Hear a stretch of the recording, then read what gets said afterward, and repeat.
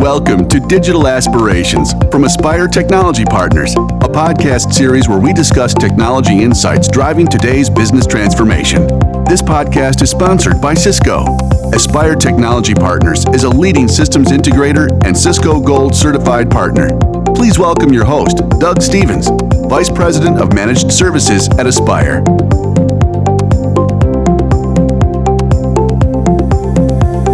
So today, we're going to talk about the current state of cybersecurity landscape and what organizations can do to protect themselves. And I'm excited to be joined by two guests today who will share their insights and experience in the security space and hopefully provide actionable advice that our listeners can take away to advance your organization's overall security maturity. So our first guest today is John Rossiter. John's a principal consulting engineer and the chief information security officer for Aspire. And John also leads the team that develops and manages the technology stack and the platforms that support our security operations center. So John, welcome. Thank you, Doug. It's great to be here. Yeah, and our second guest is Michael O'Connell, and some of you might recognize that name. Michael's becoming a regular on this podcast series. If you're not familiar with Michael, he's a solutions architect within our cybersecurity practice area. He brings a ton of experience. Mike has over 15 plus years of experience designing and implementing security solutions. So Mike, welcome again. Thank you. I'm glad to be back. Yeah. All right, so what I thought I'd do to kick things off is to share what I thought was some interesting research that I read recently, and it comes from a survey from PwC. And essentially, it talked about 64% of CISOs and CIOs expect a jump in reportable ransomware and software supply chain incidents in the second half of 2021. Now, that in and of itself isn't very surprising, right? We've seen those numbers jump pretty dramatically and continue to. But it was interesting that the reasoning behind that was this notion that as organizations rushed to adapt to the pandemic-driven challenges and work and business models, in many cases, security got left behind. And over half of those surveyed felt that they hadn't adequately addressed the risks associated with remote workers, digitization, and cloud adoption. So, I mean, when we talk about work from home, that literally happened overnight, right? COVID hit, everybody worked from home, and securing that remote workforce is still in catch-up mode. I mean, at that point, that back in March a year ago, 70% of organizations were still relying on password-centric authentication. Right, so that was a major factor. Another factor is a lot of that work from home motion pushed the network edge to include really common home devices. You know, we have people connecting to the office, with a home device, not hardened, right? There's nowhere near the same degree of security that you'd see on a corporate device.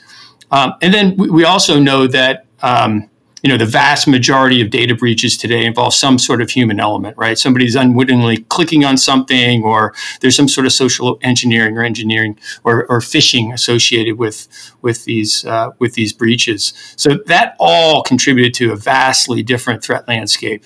In terms of digitalization and business transformation, the speed at which these companies leverage DevOps and AI and ML and some other technologies to transform their business models, really created some additional security challenges there. And the question becomes, how do organizations strike the right balance between speed to market and agility versus, privacy and security?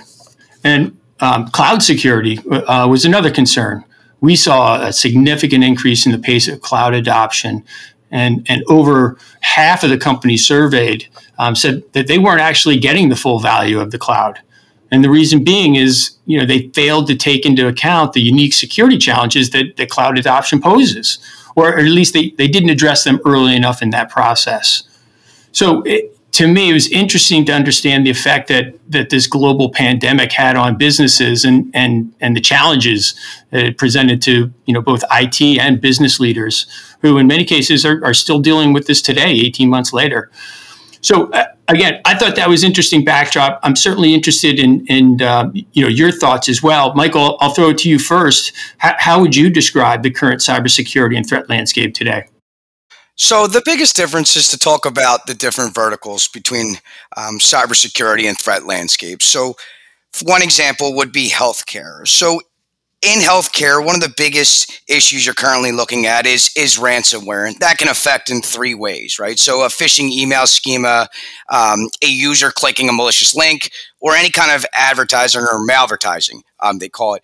One of the biggest things in the healthcare industry, critical processes are slowed down or become completely inoperable. And hospitals are forced to go back to utilizing pen and paper, slowing every individual process in that medical facility and ultimately soaking up funds that may have otherwise been allocated for automation in today's dynamic workplace. That same thing can be said for any industry, whether that's educational, financial, manufacturing. Automated processes are eliminated with the current cybersecurity threat landscape that we see in the news and on a daily basis. Yeah, exactly. It's a huge challenge for not only healthcare, but across multiple verticals today. John, I mentioned remote workers and digitization and cloud adoption in the opening there. What are the other security challenges that organizations are facing today? That's a great question, Doug. You've got quite a bit, few of those challenges that you're going to see. Number one being legacy infrastructure, right?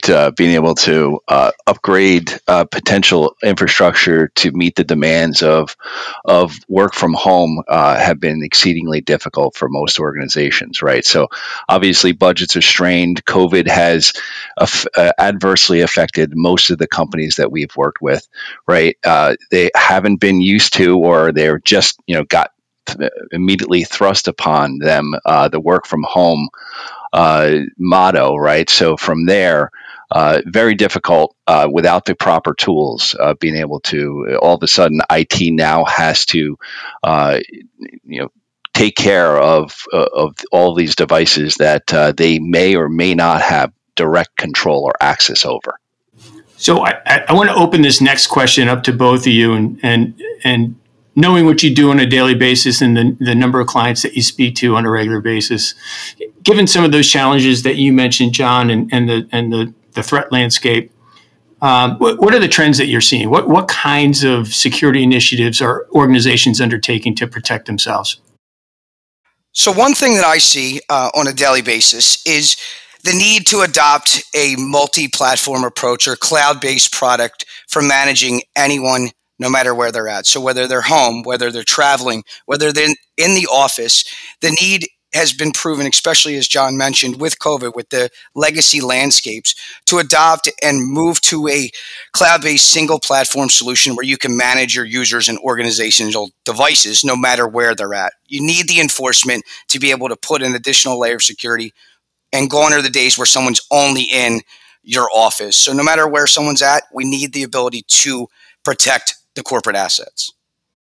Cloud's huge. Yeah, I agree. I mean, managing complexity, taking complexity out of the implementation process, being able to manage, remote sites and users with common policy, all those things have been a huge benefit, derived from the cloud. John, any thoughts there on trends that you're seeing? Yeah, we're also seeing the concept of zero trust it's actually been around for quite some time, but we're starting to see organizations take it a lot more seriously. And essentially what that is just really giving the minimal amount of access that is necessary to do or perform one's job, right? So sounds simple in practice, sounds simple in concept, I should say, but it's quite a difficult thing sometimes to achieve within an organization throughout legacy infrastructure as well. So it's definitely one of those things that a lot of our customers are looking to do and embark upon. Yeah, and I think that framework itself, if you drill into it a little bit, but it would seem to address many of those challenges that we mentioned earlier. So securing remote workers and hybrid cloud environments and protecting against ransomware threats.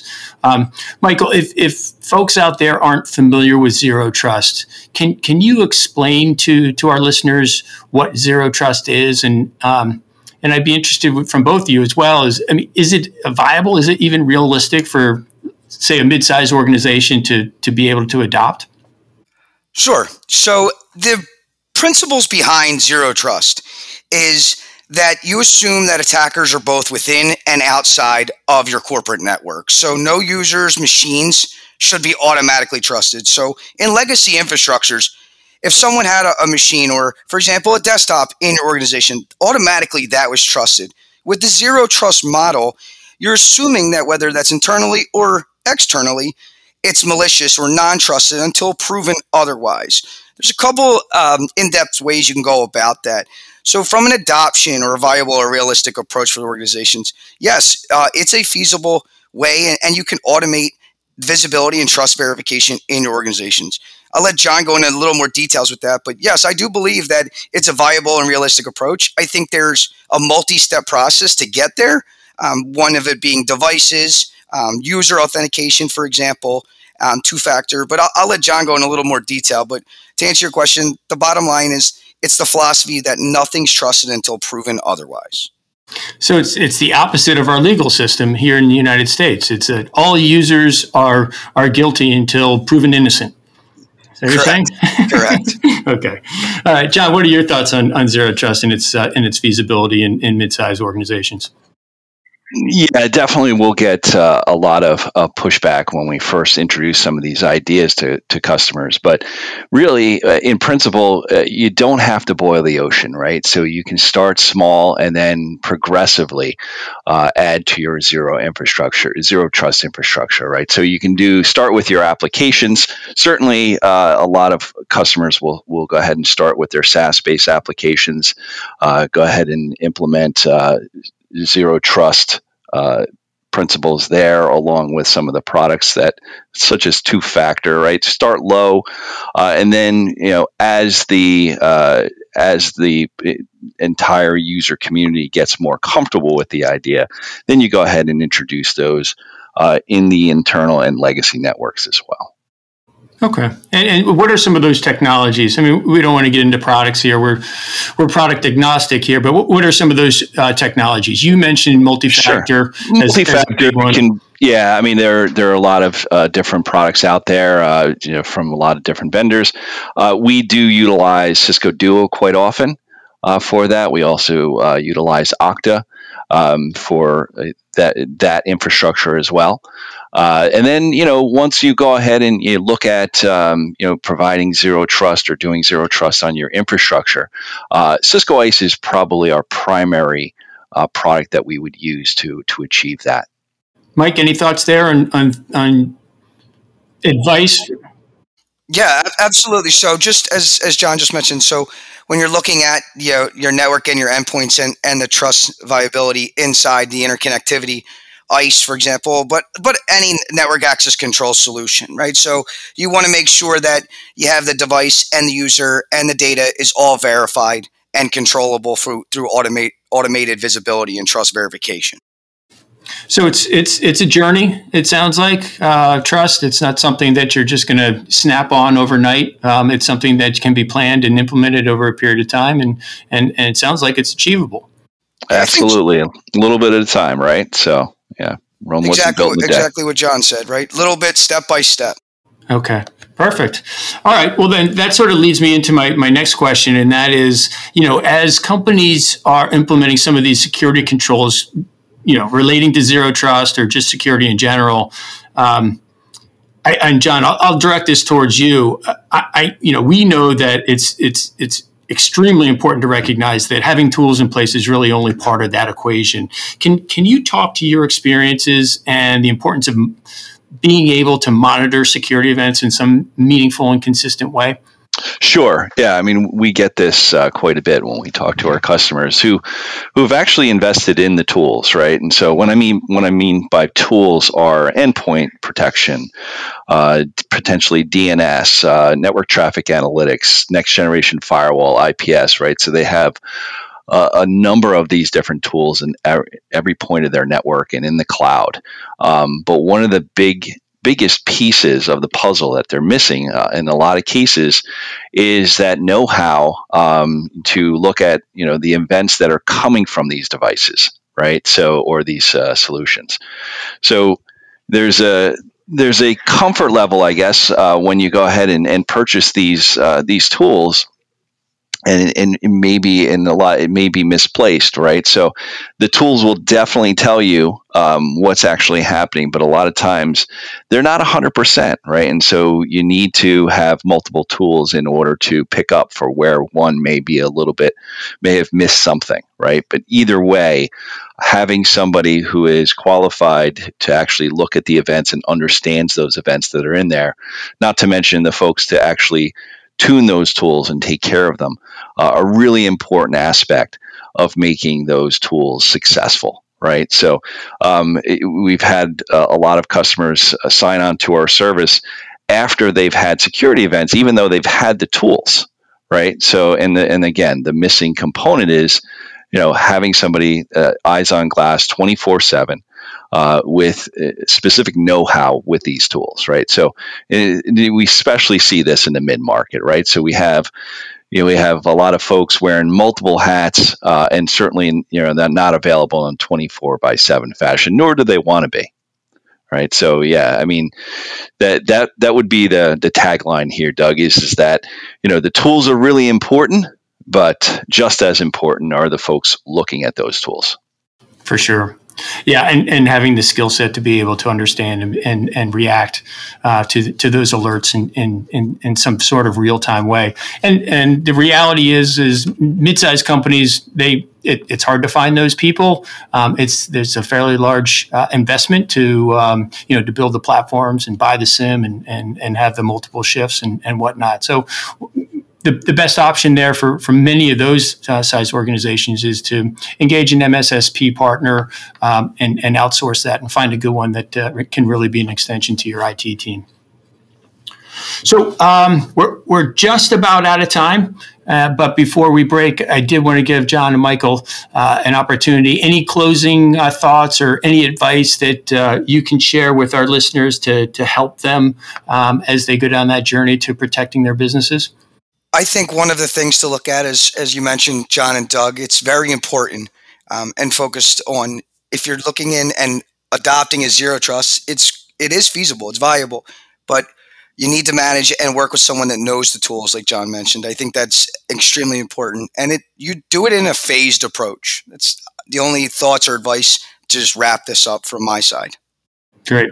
John, any closing thoughts? Sure. Yeah. I mean, we've talked a little bit about tools, about some of the things that we're seeing in the threat landscape, but there's really there's no two ways of going about actually putting together a solid security program for your organization, right? To ensure that, number one, that you have the proper policies in place, along with those tools that are protecting the environment and the correct personnel to monitor that environment, right? So it's really important. And to Doug, your point earlier, right? So most of the attacks that are occurring are really targeted towards the user. So along with a good security program, the policy and the tools, you really need to make sure that your users are in the know. Right. So we also, as an organization, we really highly recommend that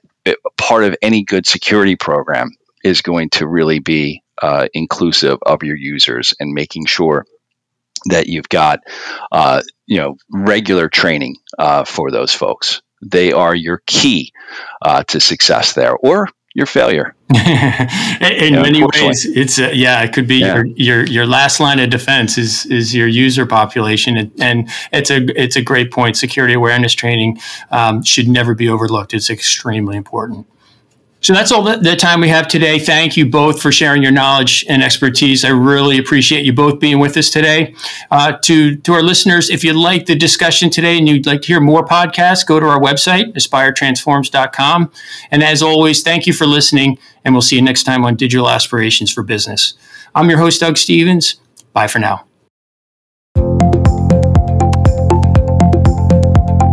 Digital Aspirations is brought to you by Aspire Technology Partners, a premier technology solutions and services provider designing, implementing, delivering, and managing digital infrastructure and IoT solutions to enable transformational business outcomes, creating more agile and efficient IT environments that deliver differentiated customer experiences for your organization. To learn more about Aspire Technology Partners, visit aspiretransforms.com or email us at podcast@aspiretransforms.com.